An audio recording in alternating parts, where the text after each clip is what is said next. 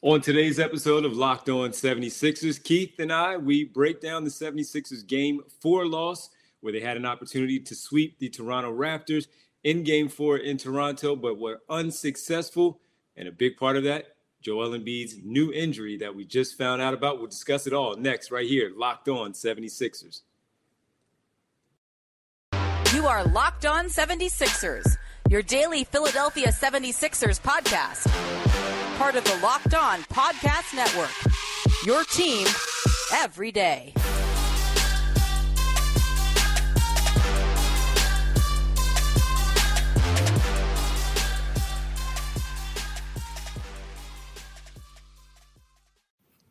Welcome. You are Locked On 76ers. I'm Devon Givens of 97.5 The Fanatic Radio in Philadelphia, alongside Keith Pompey, my partner from the Inquirer.com Sixers beat reporter. Keith, what's going on, man?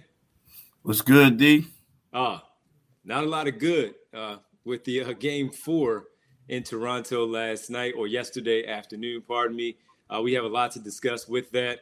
And before we do so, we want to thank everybody for making Locked On 76ers your first listen every day. And remember, Locked On 76ers is free and available on all platforms, including right here on YouTube at Locked On 76ers. Keith, we have to talk about the Sixers loss, of course, 110-102. The Toronto Raptors avoiding a 4-game sweep in this best-of-7 first-round matchup.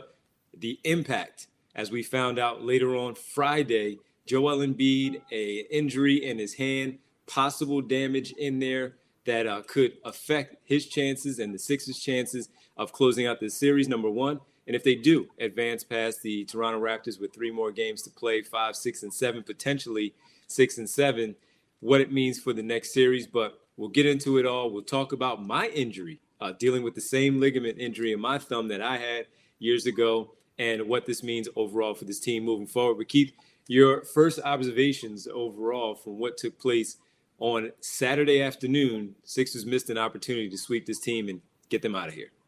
Yeah, I mean, you know what? Tobias Harris played a great game.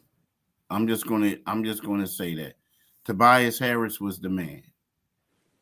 Outside of that, I didn't see it. You know what I mean? I just didn't. Like it looked like James Harden. You know, James Harden finished with 21 points. He had 9 assists. He made 10 of 11 foul shots, but he was like 5 for 17 shooting. And this was a game with Joel Embiid. You talked about it in the intro about how Joel Embiid is dealing with what the Sixers believe to be a torn ligament. They're just trying to get it confirmed, but it is a torn ligament. They just want to get, it confirmed. James Harden was supposed to come in here and step up. He's supposed to come in here and take over, and he just didn't. Tyrese Maxey had he had his worst game of the series, shooting 4 for 12. So Danny Green went 2 for 10. We know the bench isn't that deep, and it looked like the 76ers are supposed to be a team, and they're supposed to get James Harden to make them a team that have a secondary scorer. We just didn't see it. They didn't do it. Yeah, no, we didn't see it. And to full transparency for me, on Friday during my show, on the radio side of things, Keith, I talked about a lot of, once we found out the news that became actual public, that James Harden was the one who has played a really good series. We talked about it on the other episodes that we've done, the podcast. But in this particular case, now that Embiid has this injury, he's already won you the 2 games. Maxey did what he did in game number 1. And Harden's played well, don't get me wrong, but it was my forecasting things of closing out this series where take a little bit of pressure off of Embiid because of the new injury, knowing that they'll be trying to swipe at him. It's going to be difficult for him, number one, with the protection on his finger, and then also the defense coming at them like they normally do, and also taking those cheap swipes to make it uncomfortable for him. I thought James Harden needed to come out and have a bigger performance than the 22 and 9. Normally 22 and 9 will look good, but you also, as you pointed out, alluded to 5 of 17. So it was great that he got to the foul line, 10 for 11, but he needed that percentage. He needed his field goal percentage to be much, much better than it was in this one. I believe he's shooting only 40% in the series from the field. Phenomenal from beyond, where he's shooting 46% before this game, 2 for 8 yesterday afternoon. but he needed to shoot a better performance, and he needed to make sure that they kept getting into 1 point, and they could never get over that hump. And a lot of it was him not being able to explode. He didn't have that explosiveness that we talk about a lot. It was evident Saturday afternoon, and I agree with you that I was leaning on him, not really Maxey, not really anyone else. I was leaning on Harden for this particular game. This is part of the reason why you brought him in here, to, take some of that load off of everybody else and do his thing. Now, 22-9 always looks great. He gave you 5 boards as well, but he turned the ball over 4 times. So when you do that, and albeit 3 block shots, 1 steal, when you do that, you lead to the other possessions for the Toronto Raptors. And as a whole, the Sixers had 8 less field goal attempts than the Raptors did. Raptors only had 3 more field goal makes, but the 8 is important. Free throws, 28 for 35 for the Raptors, 21 for 25. Keith, we're normally looking at the Sixers with that type of discrepancy with the free throws. So they have to get back again to playing their brand of basketball. He needs to play a better game. They dropped an opportunity. Now, they're up 3-1. They still have 3 more games to go to close this thing out. And I think they certainly will. But they missed an opportunity on Saturday afternoon to close this one out, close it out, get some extra rest, and do what they need to do for Joel Embiid to get that rest and check out his hand a little bit more once they get back to Philadelphia. Yeah, I agree 100%. This was a bad one. This was let's keep it 100. It was a bad loss. I mean, they had no intensity. It looked like, they were overconfident and what have you. But it was just a bad loss. And before we get to our next part, Keith, did want to say that got to give credit to Toronto for coming out, backs against the wall. One thing that really helped them out was Thaddeus Young off the bench with 13 points and maybe changed the complexion of this game overall with the effort that he put forth coming off the bench and helping out Siakam, Gary Trent Jr., so on and so forth. Keith, next up, we need to talk about the impact. As we mentioned it, the impact of Joel Embiid's hand injury, what you've heard, what I've heard about this one going forward. And I'll explain also why it is tough to play through because, folks, I've done it myself. I'm Devon Givens. That's Keith Pompey. This is Locked On 76ers. All right, welcome back. Thank you for making Locked On 76ers your first listen. For your next listen, check out the Locked On Now podcast for those nightly recaps of every NBA game with analysis from our local experts. It's free and available wherever you get your podcast. There were 4 games on slate on Saturday, so go ahead and make sure you check out Locked On Now podcast. Once again, Keith, the information started to funnel through on Friday afternoon about Joel Embiid's hand injury, a possible ligament damage. So before you get started, I heard a little bit about this, but I wasn't quite there and ready to say anything out loud, if you will, publicly. And you have broken so many stories and you know how it goes. You want to make sure things are, on the up and up when you get information like this. And I had just simply heard they did some things with the molding for his hand and realized that he had ligament damage in his hand. And then, of course, things started to trickle out on Friday afternoon. So for you, and knowing how he plays and what he does, I'll explain after you talk about the injury and what the impact is. I'll explain what I had to deal with playing basketball and having that similar injury in my hand as well. Yeah, I mean, it's tough for them. I mean, you look at Joel Embiid. If you look at the game, something that we pointed out before we even started this podcast, how he was catching the ball with his left hand in warm-ups and then switching it over to the right. So it wasn't even like crisp, boom. It wasn't like a catch and shoot. It was catch, maneuver, shoot. So, you look at that. You look at certain times when he was doing jump balls and you see him favoring his left hand, leading with his left hand in the pass when he normally led with his right. Normally he claps the ball in the free-throw line. He claps his hands, claps like that. He didn't do that. It was a lot of things. So that's going to impact him. The thing is, to me, he just didn't look himself. Now, again, maybe he can adjust. Maybe he was favoring things because it's the first game, but that's something that he has to overcome, like seriously. But he also has to play through that pain, and I think that pain is something that you really know. That's something that about that most people don't. So can you just explain your whole situation when you tore ligaments in your thumb?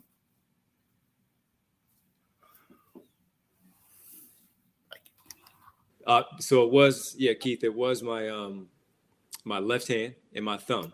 And I'm a righty, but I do a lot with my left, especially playing basketball. But with him being a right, it's painful because what I had was same deal for the people viewing on YouTube, right in here, right here with the thumb. The injury took place, and instead of casting it or soft casting it or anything, I was given a splint. It was almost like a glove, right? So it comes about right here on the fingers and right below the knuckle, and it goes to your wrist. So I strap up my wrist, and I also slide my thumb into this basically a splint in that glove, and it has the splint on the outside and also the Velcro to go around the thumb area also to keep it secure. And it was difficult. It was difficult to play through. Your everyday dealings are hard. I would even tape it up when I would play. I would even tape it up underneath the splint or the glove splint thing that was given to me, the little contraption that I had to make it go. Now, I was foolish and kept playing with it. Didn't do any further damage. Doc Rivers talked about it. Didn't do any further damage to me. It was just uncomfortable to deal with. And it was something that, I just had to get used to. And right now with him, all the attention that's going to come to him, I wasn't playing on the low block like he does back to the basket. My rip through moves weren't like his, where he's constantly being able to do that and draw those fouls. It's not easy to deal with. It is painful, and I'm curious to see how he goes through. And I'm also curious to see, Keith, what other thing they may try to use, because he seemed like he just had the black tape around to go around the thumb, and of course wrapping it around the wrist because it cannot wrap up anywhere else. I want to see what they do as far as any other sort of contraption that they put on him to secure things and keep his thumb a little. So when you have that too, you can't really bend it with the type of thing that I had, the contraption that I had. You really couldn't bend it. They wanted you to keep it straight. So as you're playing, your instincts, Keith, of course, when you do certain things with your hand, you try to move your thumb, and you can't. So even when you shoot with your guide hand, sometimes you'll have your hand on the ball and, of course, go and follow through. But it was so stiff that I'm curled there with my four fingers, and my thumb is still kind of out. Mm-hmm. So it's tough to deal with, and maybe that's why he didn't want to wear something else, because it was so uncomfortable with your normal motion of how you're shooting things, how you're dribbling, how you're bouncing the basketball. So that's obviously something to monitor. And they have 3 more games to get this right, to close things out. I'm sure they will want to do this on Monday night back here in Philadelphia. Tomorrow, 8 o'clock at the center. But this could be something that really affects them, not only in the remaining games in this series, but most certainly against a physical Miami team and against a team that's also physical with their big players on the low block for the Atlanta Hawks, whoever comes out of that series. So something to monitor. It's a big development, and we have to keep an eye on it. Yeah, it's something to monitor. It's a big. I mean, I think is more. I mean, yeah, I think this could. I mean, here's the thing: when you play a team like that, I'm talking about you're going to play the Miami Heat. Got teams like that are going to go after it. They just are. I mean, like it is nothing against Embiid or anything like that, but it's one of those things you're looking for a competitive advantage. And going after his, I hate to say it, but going after his hand like that is going to give you one. I mean, right now you look at Joel Embiid and you look at you look at the Sixers and you say to yourself, like, okay, Joel has a bad hand. Joel has a bad hand, but what else is somebody else going to give me? Like, Maxey is great, but I don't know if anybody else can single-handedly beat me in a playoff series. Tobias Harris is playing well, so I could see teams going after that, man. I do. They absolutely will, and they should. It's a competitive advantage, as you said. Yep, we see it in football, we see it in baseball, we see it in basketball. Anytime you can do anything to impact the game by messing with whatever injury the opposing player has, it is something that is an advantage. Keith, final segment for us, man. We need to talk about Fred VanVleet. Now he appears to be a little banged up. We don't know much as of yet. It just seemed like there was a hip injury. He left the game. He was so frustrated. I saw the video. Obviously, I saw your tweet where you talked about him ripping his jersey and how that may impact the 76ers and the Toronto Raptors. Game number 5 Monday. We'll get to that next here on Locked On 76ers.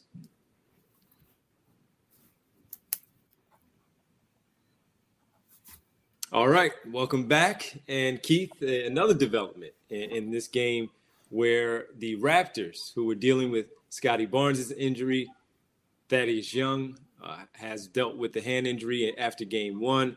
Barnes, Thaddeus Young both played yesterday afternoon and helped out as much as they could. They combined 19 points off the bench, 13 for Young with 5 rebounds, 6 points for Barnes, 11 rebounds, and 20-plus minutes for both of those guys, over 25 minutes in the game for both off the bench. But I got to ask you, man, being in the building and seeing what you saw with Fred VanVleet and his injury, it looks like it's hip right now.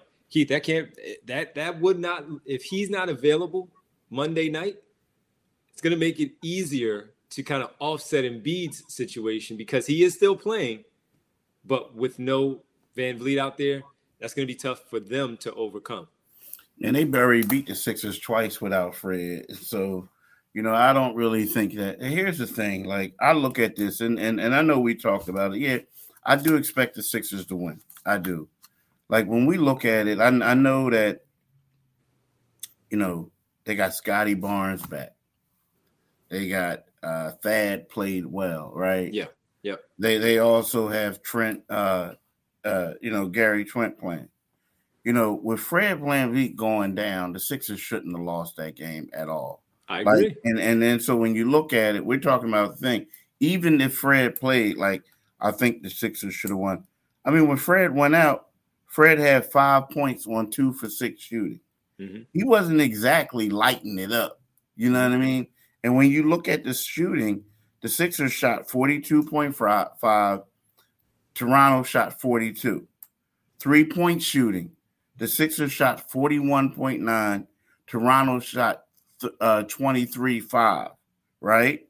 We look at foul shooting. The Sixers shot 84%. They shot 80. Now, the big difference was Toronto out-rebounded offensive rebounds 13-8 to 13-6 to the Sixers. Again. And then they had 46 total rebounds of 41. So they killed the glass. But outside of that, they're going to lose a lot with Fred. Well, they also had the 7 more free throws made.